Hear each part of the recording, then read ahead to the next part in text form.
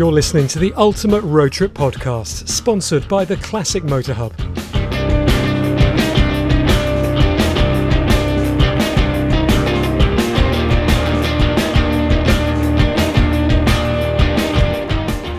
Hi, I'm James Worley and welcome back to the Ultimate Road Trip Podcast. And before I introduce this week's guest, the last for 2023, I thought I'd touch upon motoring memories, particularly from formative years. Is there a moment etched in your mind when you saw a classic, an amazing classic or a supercar for the first time, or had a ride in something far removed from your parents' hatchback? I've got a few hazy memories, including my first time watching motorsport, if you can count Citroën 2CVs careering around a disused quarry as motorsport, and even hazier memories of my first time in a Rolls-Royce Silver Shadow. It could have been actually a Bentley T2. Of course, years ago, they were generally just rebadged versions of the same car. Now, my aunt, for some reason, was looking after it for a friend, and we visited my aunt and cousins for the weekend. And I just remember piling into this, to me at the time, vast car, along with my sisters and my cousins. And this was in the 80s when rear seat belts weren't needed. You can probably fit about 6 children across the rear bench seat of a Rolls. And we wafted down to the local village shop in Cheshire, where we all piled out to buy sweets, much to the amusement of the locals. Rob Dickinson was 5 when he was on holiday with his family, heading south through France towards the Riviera, and a green sports car flashed past them on the autoroute. "That's a Porsche 911, said his dad to Rob, and that 911 made an indelible impression on him, so much so that in 2009 he founded one of the most celebrated automotive companies of recent years, Singer Vehicle Design. And I'm delighted to say that this week Rob joins me for very special episode of the Ultimate Road Trip Podcast. The company is named after the legendary Porsche engineer Norbert Singer, but of course there's a nod to Rob's previous career as the lead vocalist of 90s band Catherine Wheel. Rob completed a degree in automotive design at Coventry University, and his working life started out back in his home county of Norfolk, working under designer Peter Stevens at Lotus, the celebrated designer Peter Stevens. But in the battle of his two main loves in life, cars and music, obviously, music won out. And in 1990, he formed Catherine Wheel, spending the next 10 years touring the world. After the band disbanded in 2000, he embarked on a solo career, which ultimately led him to Los Angeles. And in 2003, he bought a 1969 911E, and he set out building his ideal Porsche 911, changing the car to his specification, making various custom mods, and it brought the car to the attention of not only car journalists in that bit of Southern California, but people on the streets, and they'd make offers to buy his car. Now, he saw a business opportunity, and so in 2009 started Singer Vehicle Design, which reimagines early 90s 964 air-cooled cars into the style of the classic road racing 911s of the 70s, with the most incredible attention to detail and performance, optimizing the car into the best it can possibly be. And if you've ever seen one in the metal, you'll know exactly what I mean. They really are stunning things. The company has grown and grown, with a relatively recent move into a new 10,000 square metre headquarters. They started operations in the UK, and there's been the launch of Singer timepieces. Now, like many people, I first became aware of the company after seeing the Chris Harris on Cars episode from back in 2013, when Rob took Chris on a tour of the Singer workshop. And I remember also talking to car journalists and ex-Top Gear and Fifth Gear presenter Tom Ford, who was at the first London Classic Car Show back in 2015, who said to me that car, the Singer, would be his ideal vehicle for a road trip. But what about Rob himself? As you'll hear in the episode, the road trip is intrinsic to the DNA of Singer. So I'd already surmised the car he'd be taking, but the destination in tune, well, it's a journey and an artist, obviously very special to him. Now, 2023 marked the 60th year of the first unveiling of the 911 at the Frankfurt Motor Show on September the 12th, 1963. So I thought this really fascinating chat with Rob was perfect for the final episode of the Ultimate Road Trip Podcast for this year. Thanks so much for following and listening to the Ultimate Road Trip. There'll be more great guests throughout 2024. Can I wish you a very happy new year? And now it's on with the episode. And Rob's here now. Rob Dickinson, welcome to the Ultimate Road Trip Podcast. Thank you. Thank you for having me, James. It's a pleasure. I was expecting to be chatting to you with a SoCal background you're actually in the UK, aren't you? You brought some Southern Californian weather because it's nearly going to, 32 degrees. It's one of the hottest days of the year. But we're here, both of us here in London. So thanks again for joining me in your time this morning. Now, you've been crisscrossing the ponds. We've been trying to get you on the podcast for a few weeks now. And I just understand you're back from Le Mans. You've just had a visit down to Le Sarthe. Is it a pilgrimage or was it your first visit down there? It was my second visit actually. I went in 1996, which was pretty awesome. That was the year that of the flying Mercedes, if you remember. Oh yes, Mark Webber and the Mercedes taking off. And this is my second trip, so it was terrific. It was a pilgrimage to some of the places that I didn't go to before. We visited the Hotel de France, right. which was that fabulous hotel where the Ford and the Aston Martin and the Porsche teams used to camp out back in the 50s and 60s and use it as a base. And that's owned now by a British guy called Martin Overington, who we had a great chat with, who basically saved the place, to be honest, from bankruptcy a few years ago, and has now turned it into this mecca for car nuts like us. I'm sure you're aware of it, and I've never been. I was with my friend Dickie Meaden. Oh right, and we had a great time, and we were hosted by the Jota team. David Clark, who's a great friend of mine and of Singer's, he hosted us at the race, and of course Jota did brilliantly, which was wonderful to be deeply inserted into the zeitgeist of a winning team at Le Mans. It was wonderful, and it was just terrific. Yeah. I'm very jealous. I've never been. I'll go one day, but of course Le Mans has a bit of a history when it comes to the Porsche winning years, which obviously was down to the person you named your company after, Norbert Singer. He was I think he was involved in the Porsche team, and when they were winning between in the 70s and 80s, was it? On and off. In the 80s, yeah. In the 80s. He was the king of the turbo era. And it's hallowed ground, isn't it, for Porsche? And of course they're returning next year, which couldn't be more exciting. I got a chance to see the new car. Oh, brilliant! At the Porsche had on display there, a full size model of the race car for next year, the LMDH car, and just super. What a year next year is going to be! Well, it's exactly. Amazing. It's back to the old guard sparring with each other. It's going to be pretty epic.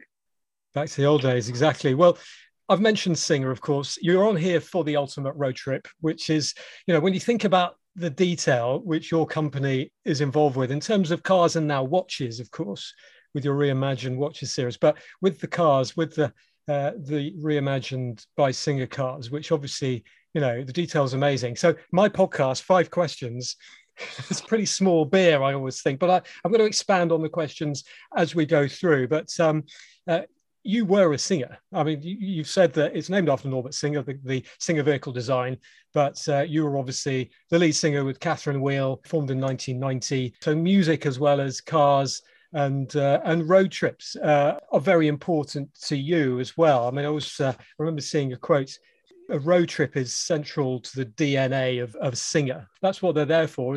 They're great cars for the track, but you can drive them every day. And so that's why I thought it'd be great to have you on the Ultimate Road Trip podcast. But let's talk about the car that you're going to choose for the road trip. Now, as I say to everybody, it might be your all-time favorite car. It could be one of your current models. But if you had to think of a car for your Ultimate Road Trip, what is it? The make, the model, and the color? It's a Porsche 911 Turbo that's done by us. That's what it would be, James. It's we're about. I'm sitting here in London preparing, and our team's preparing to show our turbo study at the Festival of Speed next week. Looking forward to it. And the whole ethos around celebrating Porsche's 930 Turbo is of grand touring. Porsche launched the Turbo in 1975 as their luxury top of the range Grand Tourer. It was their Yeah. it was their entrance into the supercar league. It had no pretense to be a track car or anything else. It was just a high speed luxury Grand Touring car, extremely fast, very refined, very luxurious, and that's exactly what we have. That's exactly what we're the launching point for our celebration of Porsche's iconic turbo, and our sense of refiltering it through our lens for the 21st century, and with benefits of hindsight and fresh perspectives and fresh materials and all the good stuff, but of course quintessentially understanding what the essence is of the original car, and protecting it ruthlessly while turning up the volume if we can on all the good things, and trying to edit out some of the things that perhaps weren't so great. So it's a no-brainer. The car that I would take would be one of our freshly minted turbo study cars. What color? Probably in wolf blue, which is the color we're showing it in. Right. And it would be in full Lux spec. We've just announced actually yesterday, the way cars can be specified. The new turbo cars can be specified, and they can be specified in quite a grand touring, luxurious way, which is how I would spec my car, or they can be spec'd in quite a sporting fashion with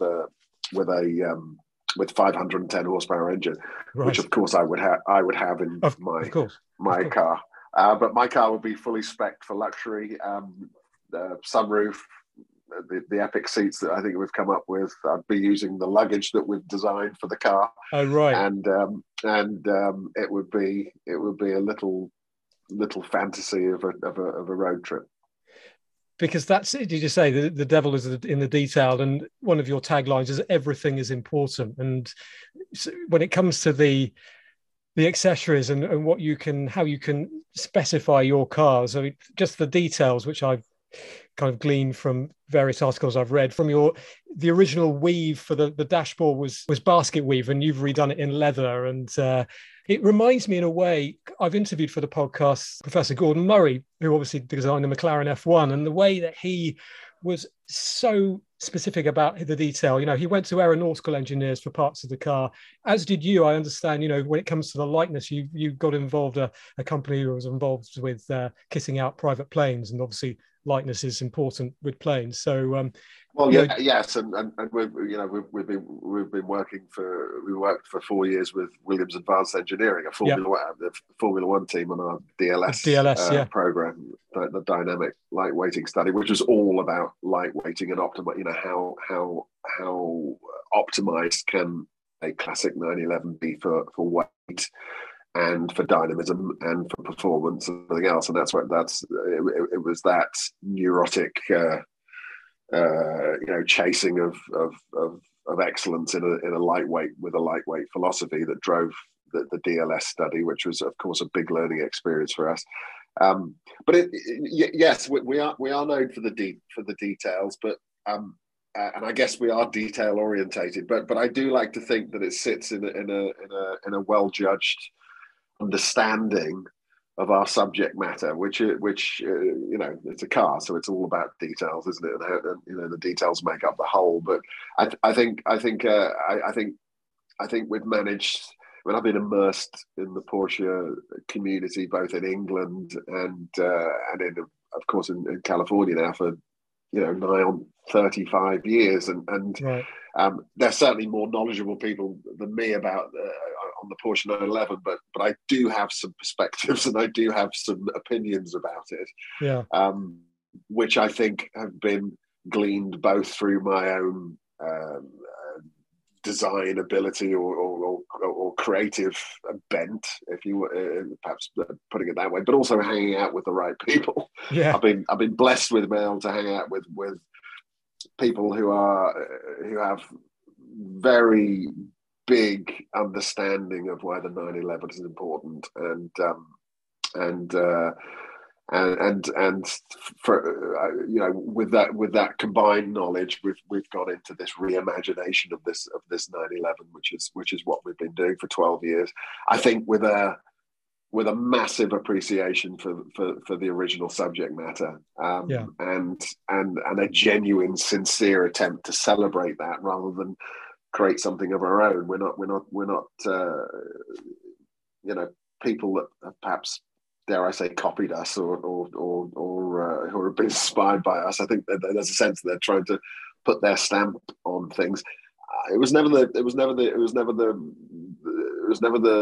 goal to put our stamp on the 911. Sure. And I do say that most sincerely.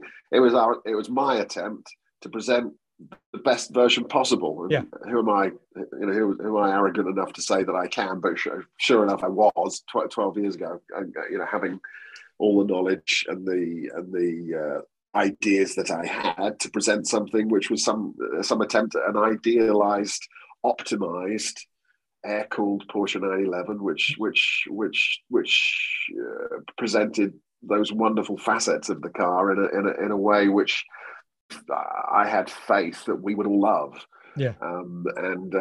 We obviously do. Obviously to many Porsche enthusiasts, modifying a Porsche is sacrilege, but I don't believe that, as you can imagine. The way you do it's honouring it. It's kind of putting it on a dais. It's saying this is, as you said, it's the most complete car probably there's ever been. In terms of what I've said, James, it's the most important sports car in the world. That's it. And I go back and I'll argue with anybody every day, any day of the week on that, because it is so widely adored. It is so practical. It can be the only car you need. And of course, unlike any other car on the planet, it has won every freaking race in the world. And it has benefited that for people like us who like to drive our cars predominantly on the road. And it has been the cause of literally millions of car enthusiasts' passion for the motor car. Yeah. And driving it, and the tactile delight that you get from driving a proper machine that's been built properly with proper standards that are probably unnecessary for the road. We drive around in cars these days that are purely built down to being just good enough to get the job done. Porsche 911s were built good enough to do Le Mans. I mean, you could literally buy a 911S in 1972. And if you wanted to, put stickers on it and drive it, and it would do the race. And you can do that with a modern GT3 as well. Yeah. And so this makes Porsche so special. It makes the 911 so special. It endears the car to millions of us. And I was infatuated. From your time by this, from the age of 5, I was fascinated. I was fascinated and obsessed with it. And it goes to the subject matter that we're talking about, which is road trips. It was my parents took us on our first road trip to the south of France in July 1970.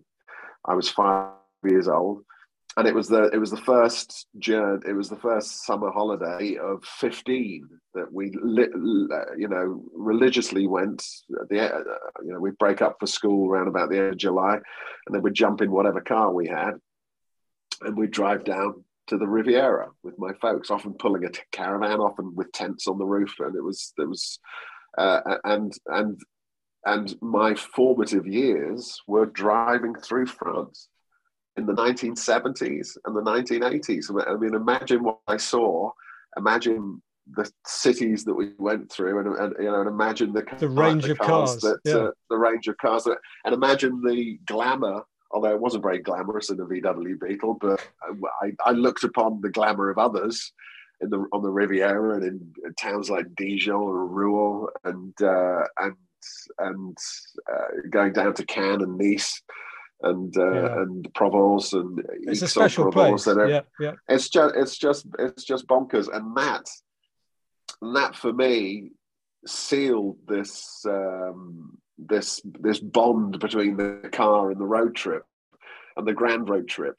And that's it just as you can tell, it just bakes in so well with our celebration of the turbo, because that's exactly what the turbo was meant to do in 1975, and it's exactly what our car is meant to do here in 2022, which is cross continent in style, and comfort and speed, and to have grand adventures. And I had, my father died recently, and I've been writing his eulogy for his funeral next week.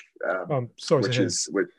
Oh, well, thank you. It was his time to go, so we're going to give him a good send off. But it was him. It was him that inspired us to do these trips, and the music that we listened to. Which perhaps you're going to ask me a question about that in a minute, which I could, all this fantastic experience as an impressionable young, all part of your makeup in the 70s. Yeah.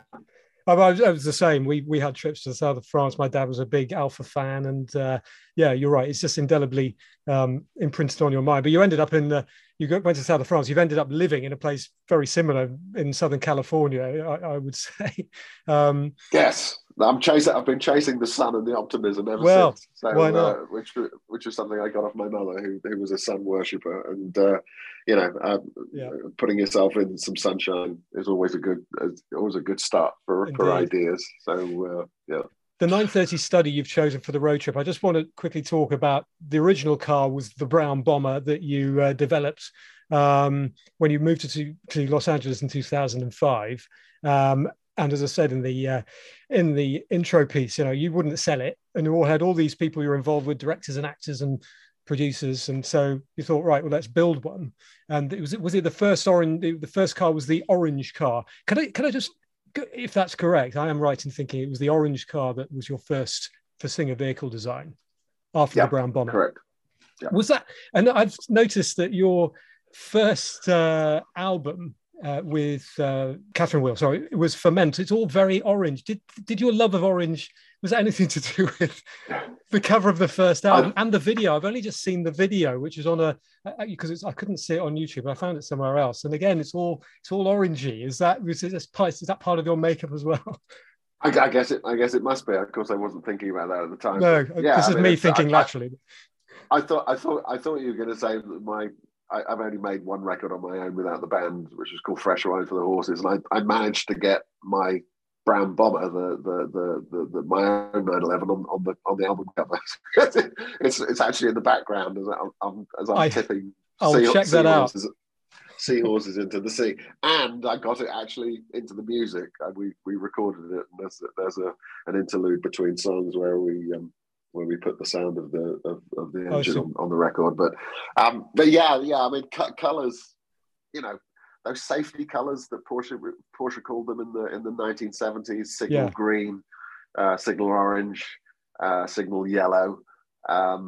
These were again iconic colors. I mean, imagine seeing those colors in 1972 or 73 on the Riviera in a little long hood 911 Targa. I mean, it's just so evocative, and we've had a lot of fun playing with colors for our cars, for our clients.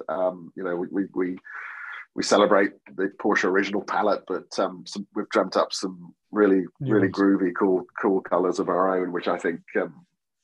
I sat with my for 6 months just mixing colours for the cars. We made 75 new colours for the Singer cars, and what's so wonderful is that many of our clients have chosen them. Of course, they can choose any colour they like, but they've chosen some of these wonderful colours, and I think I like to think we've had a bit of an influence on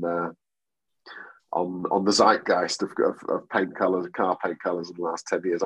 I know I was talking to Maury Callum, who's recently retired, design creative director at Ford. Yeah. And he said he used to walk past his designers at the design department. They'd all have one of our cars somewhere in their domain, and the color and trim department were certainly taking some notice of our colors. So So it's just fantastic, isn't it? That we all think the same way. That was my bravery when I came up with Singer. It was like there's nothing revolutionary about this at all. It's just me having the I don't know, the stupidity to stick my neck out and say, could this be considered the finest air-cooled 911 in the world for these reasons? And are we all prepared to accept the great things about the 911 and getting rid of some of the stuff that's not so good? And of course, we're all on the same page, and it's and I think that's why we've had a little bit of success, and we've managed to endure in an industry which can be quite cruel to companies like us. But yeah, and of course we're here because of our amazing clients who have trusted us to with a huge amount of money to build them a very special car with some love and some I don't know, I hate to say it, but some sincerity and all that stuff. That sounds a bit it sounds a bit cheesy, but it's that's exactly what it is. Yeah, absolutely. So, second question is why that particular car, and I don't have to. We've already answered that because, of course, 911s. You started having seen it on the auto route in France, and then you owned a couple of 911s before you went to California. I saw that you had a Ford and Peugeot hatchbacks, and you went to 911s, then 35. You had a 356, but 911s obviously is the car that you've developed to the very best that can possibly be. So.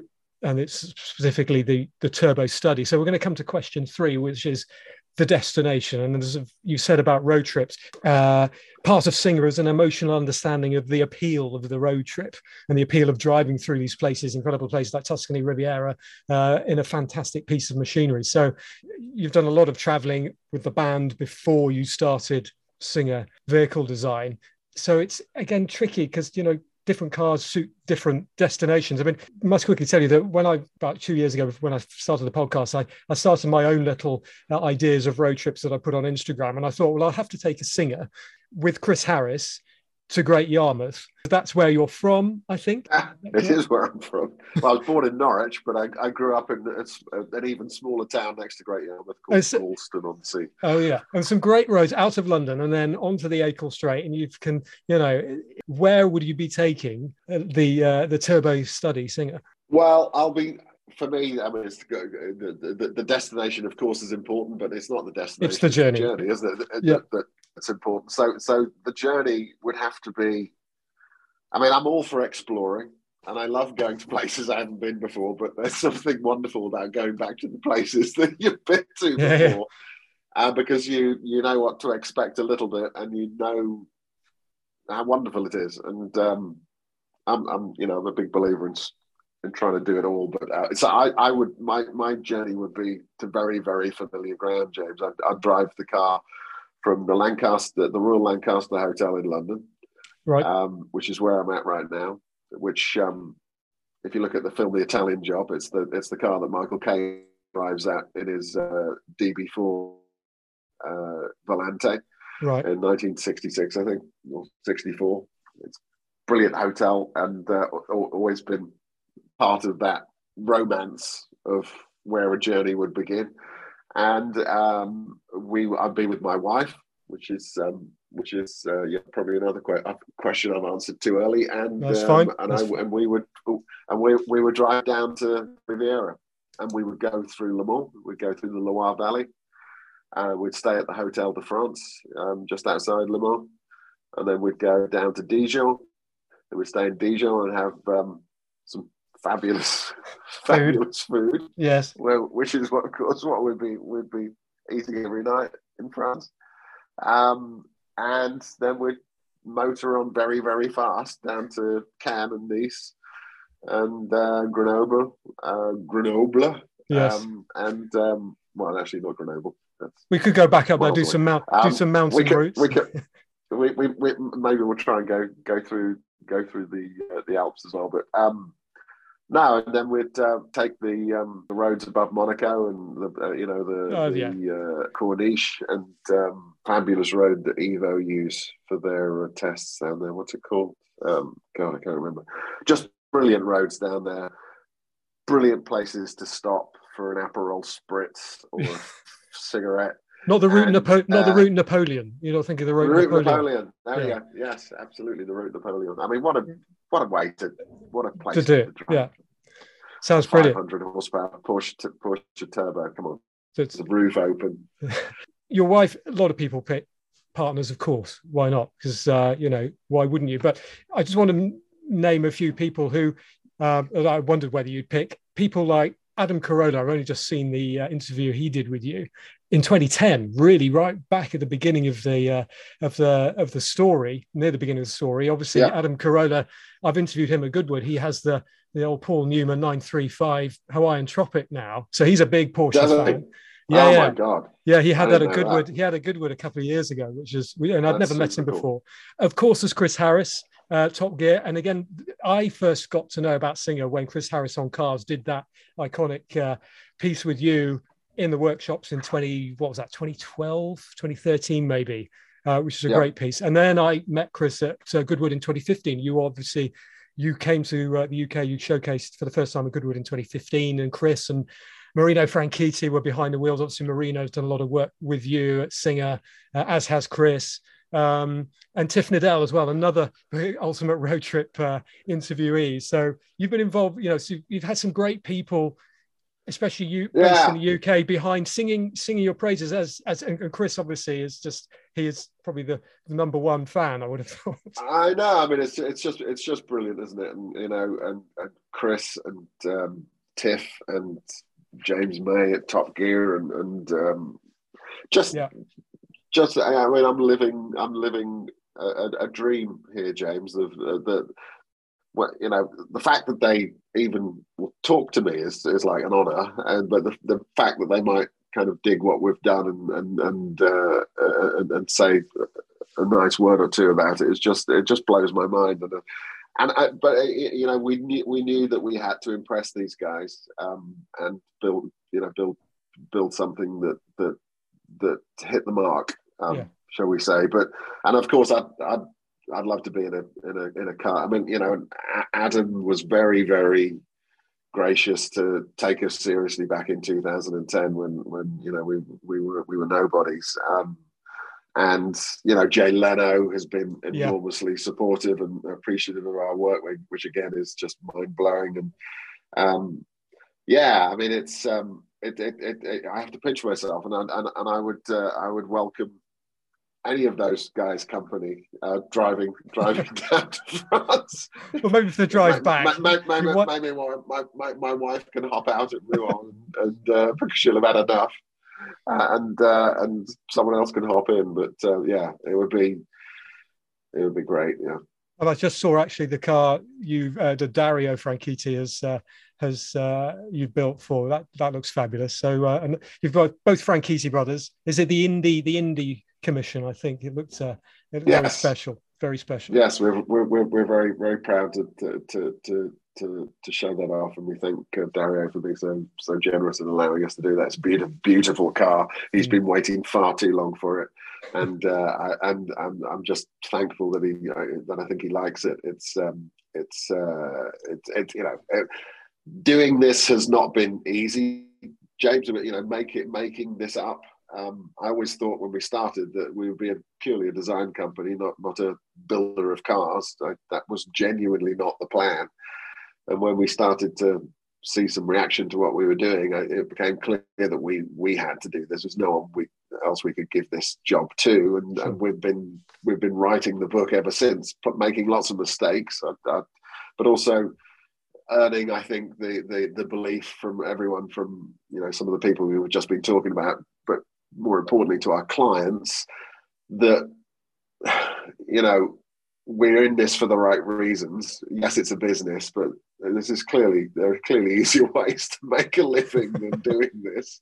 This is freaking stupid on many, many levels, but it's also essential on many levels that someone tries to do this, I think. And I think we have when we've taken far too long to build someone's car, and we're just starting now to fix that after 12 years, we've still got clients that are waiting far too long for their cars, but they're coming.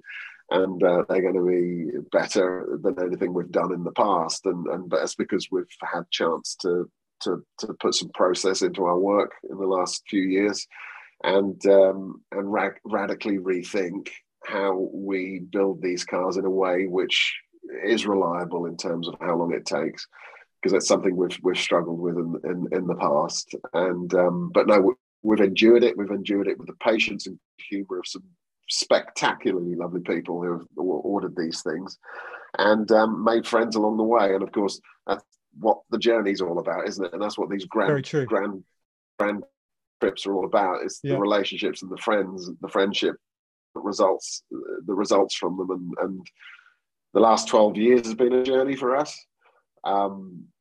It's been incredible. It's been absolutely terrifying. It's been heartbreaking. It's been blood curdling. It's been tearful. It's been painful. But we're here, and I think how easy is building a company that stands for something meant to be. It's not meant to be easy, no, and it hasn't been easy. But here we are on the precipice of, I think, a new era for the company, and with the benefit of being able to invest in some needed structure and needed organisation and needed discipline at the company, where and move into something which is so exciting, and something that we can now start to do with a little bit more focus and expertise from the people that we've managed to bring on to help us guide us with our production, and improving things on that level. So, Rob, amazing journey down to the south of France with your wife in the Singer turbo study. And we come to question 5, the tune, which can be always pretty tricky. As I already gleaned, you were lead singer of Catherine Wheel, 5 studio albums, I think you made. And then you came back, as you said, with your solo album, Fresh Wine for the Horses. Is music something you want to go back to, or are we going to see the Singer Festival, and you can invite all your old music chums down, and we can it could be a Goodwood Splash music style show. There you go. That's a fantastic idea, James, to curate my own mini rock festival. I'll have to think about that. And the California sunshine. Yeah. I'd do that I'd definitely do it in England. That's interesting. No one would. None of my heroes would turn up, of course. So it's probably a fantasy, but no, I still love music. I don't create music at the moment. I would like to think that maybe I will again. I'm not very good at doing 2 things at the same time. So. You're pretty busy, to be fair, at the moment. So yeah. Well, yeah, but it's all I did for 10 years was write songs and play and sing and record, and then suddenly I don't do it anymore. It's a bit weird. Most people would still be pottering away doing something, I think, but I never pick up a guitar. I never sing. Right. I never feel like writing a song. I hope I do though, because it was when it goes well. There's nothing like it on earth, but it doesn't always go well. So there's a lot of pain in the middle of it, much like anything that's worthy, right? But you had some, it doesn't come easily, but 5 albums. It was a difficult time for your genre. I won't say shoegaze. I know it's been or post rock, but you were out there with the likes of Ride and My Bloody Valentine and Slow Dive, and obviously you were far more lyrical. But it wasn't an easy time at that, and Britpop was coming. So I don't know. I think it was an easy time. I think that's why you have these waves of vibe, don't you? Yeah. And genres, and we were definitely part of that gaggle of bands that had a certain way of doing things, that were still guitar, that still wrote their songs largely on guitars, but had a different way of putting over an emotional point with them, while they were still very loud and still very exciting and had a lot of energy that didn't necessarily require machismo posturing of rock bands of the past, and combined with some Pink Floyd appreciation and some appreciation for less, sometimes meaning more in music. I think we had a fantastic time, and again we worked with some amazing people. Very, very, very blessed to have worked with some of the best people in the world of the music business, and some true geniuses. I do feel that I have come close to rubbing shoulders with genius.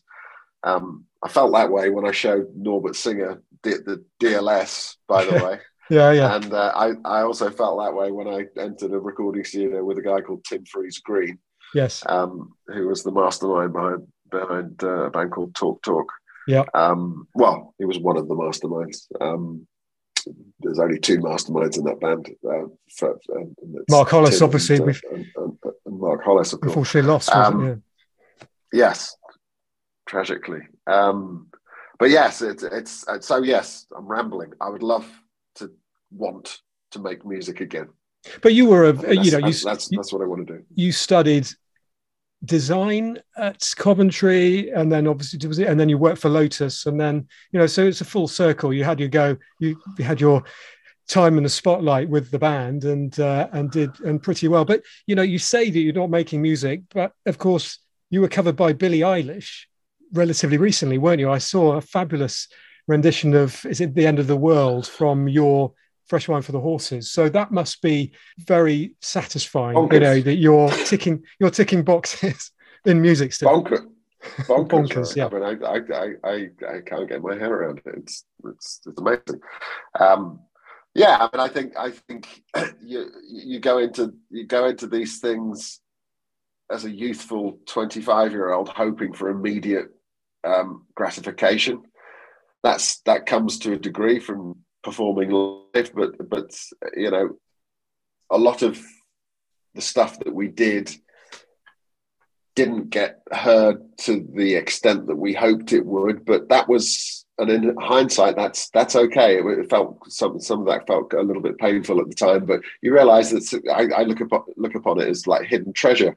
It's to be discovered. It's not necessarily to be discovered at the point of creation sometimes. Maybe. Yeah, absolutely. And I think although I'm not desperate to sit down and make music at the moment, I do think I'm a big believer in what the universe wants, and I do think I'll set foot on a stage with Brian, Neil and Dave at some point, and we'll make music again, who are my compadres in the band. And I think we were meant to make music again before we all die.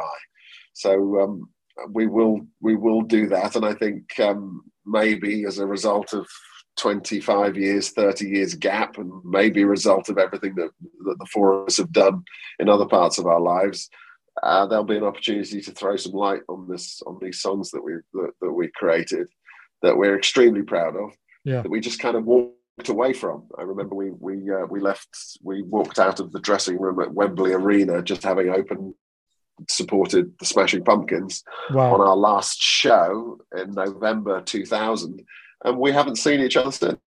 It's amazing. Really. we just switched life gets off. in the life gets in the way, as they say. No, we decided that this was going to be it, and we pulled our car into a lay-by. We got out, we locked the car, and we all went in our separate directions in a very British kind of. Well, goodbye then, and that's that. And I have a nice life. I think we're going to get back in that car at some point. It's going to be fun, but it's a gaggle of singers to the nobody's Hollywood Bowl. Yes, no one's crying out to see us reform, but I think we will at some point. It will happen. I'll come to the song in a second, but I just wanted to quite a nice little detail thought about was John Peel was the person who kind of championed you at the beginning of your Ferment album, and then Festive 50 featured Black Metallic, which sounds like a good colour for a singer. But So you had the god of a DJ, to coin a phrase, at the time, singing your praises. No, getting on the John Peel show was again. It was like, Jesus Christ, has that just happened? And we just couldn't believe it. It's one of those. It's one of those dreams, isn't it? And of course, he was a Norfolk boy as well. So there was. Yes.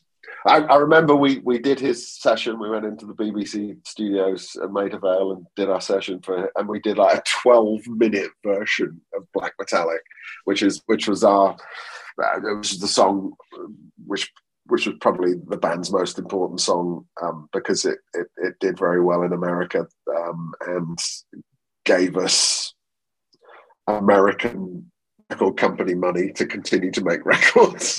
Because we'd had some success with that song.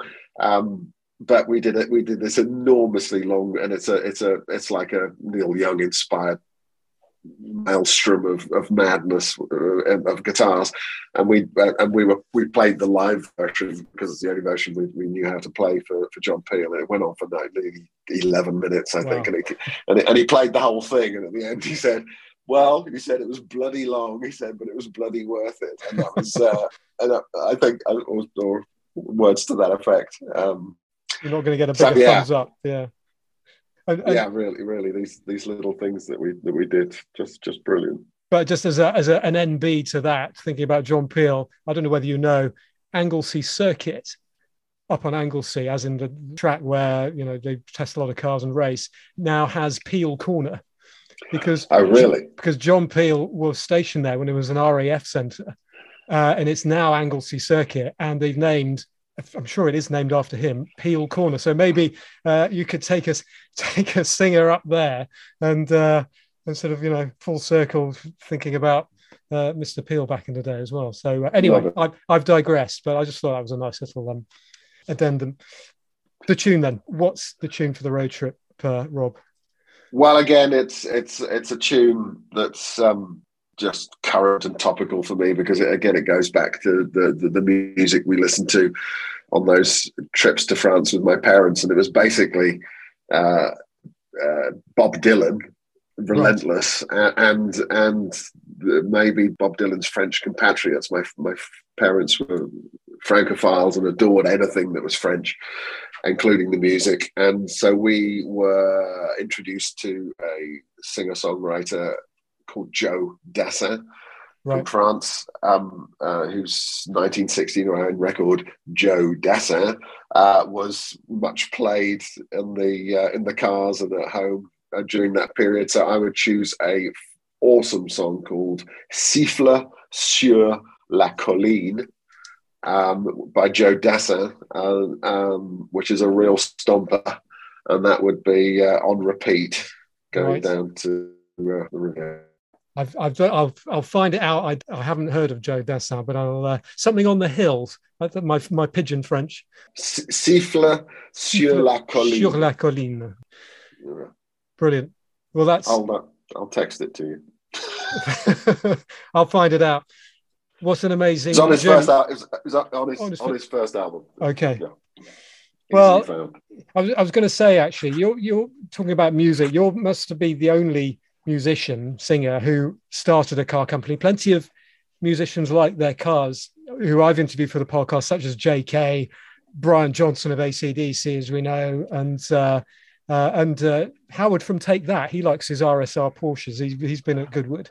So, but you're the only musician I can think of who actually started a car company. So I stand corrected. Obviously, if somebody wants to correct me on that, but certainly, it's. I'm sure there's a reason for that because it's bloody stupid. I love it. Maybe I've started a trend. Well, why not? Yeah. What a really evocative trip. I mean, thinking of it's going back to your early days when you spotted the 911 on the auto route. So it's the Singer Turbo Study to the French Riviera with your wife to Joe Dassin, Siffle sur la colline. And we're so looking forward to seeing the next story of Singer. We're really looking forward, Rob, to seeing the Turbo Studies at Goodwood next weekend. Are you going to be there yourself, or are you back to LA? Yes, absolutely. No, I'm there, and we're gonna be there for all 4 days, and then we're going to be driving around the track at Goodwood on Monday with some of our friends. So we're looking forward to that as well. Rob Dickinson, thanks so much again for your time today, talking about the journey of Singer and, of course, your ultimate road trip. We haven't talked about the watches. I was just on your website earlier. Reimagined watches. That's, again, when it comes to car owners, it's all about the car. But then they say, so what watch have you got as well? So it's perfectly symbiotic, isn't it? If I can use a phrase. Yes, it is. It is. It's my great friend and Singer Reimagines chairman Marco Borracino is at the helm, and just doing fabulous work. So we're looking forward to showing some new stuff in the coming months. What about the next product? Is there anything? I know, reimagining Riva boats. I mean, they're pretty beautiful at the moment. But is there a product you think needs reimagining that hasn't been done, that you can put the same amount of detail and love into? You're doing pretty well. Yeah, anything. Of course. I mean, I think to singerize something has started to become to singer. Exactly. Yes, it's a verb. And you'd be, there's so much to do in so little time, and but the philosophy, modifying old stuff, isn't Singer's philosophy. Singer's philosophy is relentless understanding of our subject matter and chasing to present a brilliant version of it. Or it can be creating our own stuff as well with the same philosophy. It's a philosophy of doing stuff properly and perhaps better than anyone else in your chosen field. And I think that's the opportunity we have at Singer as we go forward. If we're talking about that a little bit, and I think we have a lot of opportunity to take this philosophy that we've managed to show the world via the Porsche 911 and do other things with it, which is it's going to be quite exciting. And you do it incredibly well. Rob Dickinson, thank you so much for your time this morning to chat about Singer and for your time here on the Ultimate Road Trip podcast. Thanks, Rob. My pleasure. Thank you, James. Je l'ai vue près d'un laurier, elle gardait ses blanches brebis. Quand j'ai demandé d'où venait sa peau fraîche, elle m'a dit: c'est de rouler dans la rosée qui rend les bergères jolies. Mais quand j'ai dit qu'avec elle je voudrais y rouler aussi, elle m'a dit d'aller siffler là-haut sur la colline, de l'attendre avec un petit bouquet d'églantines. J'ai cueilli des fleurs et j'ai sifflé tant que j'ai pu. J'ai attendu, elle n'est jamais venue. Zai, zai, zai, zai. Zai, zai, zai, zai. Zai, zai, zai, zai. Zai, zai, zai, zai. À la foire du village, un jour je lui ai soupiré que je voudrais être une femme.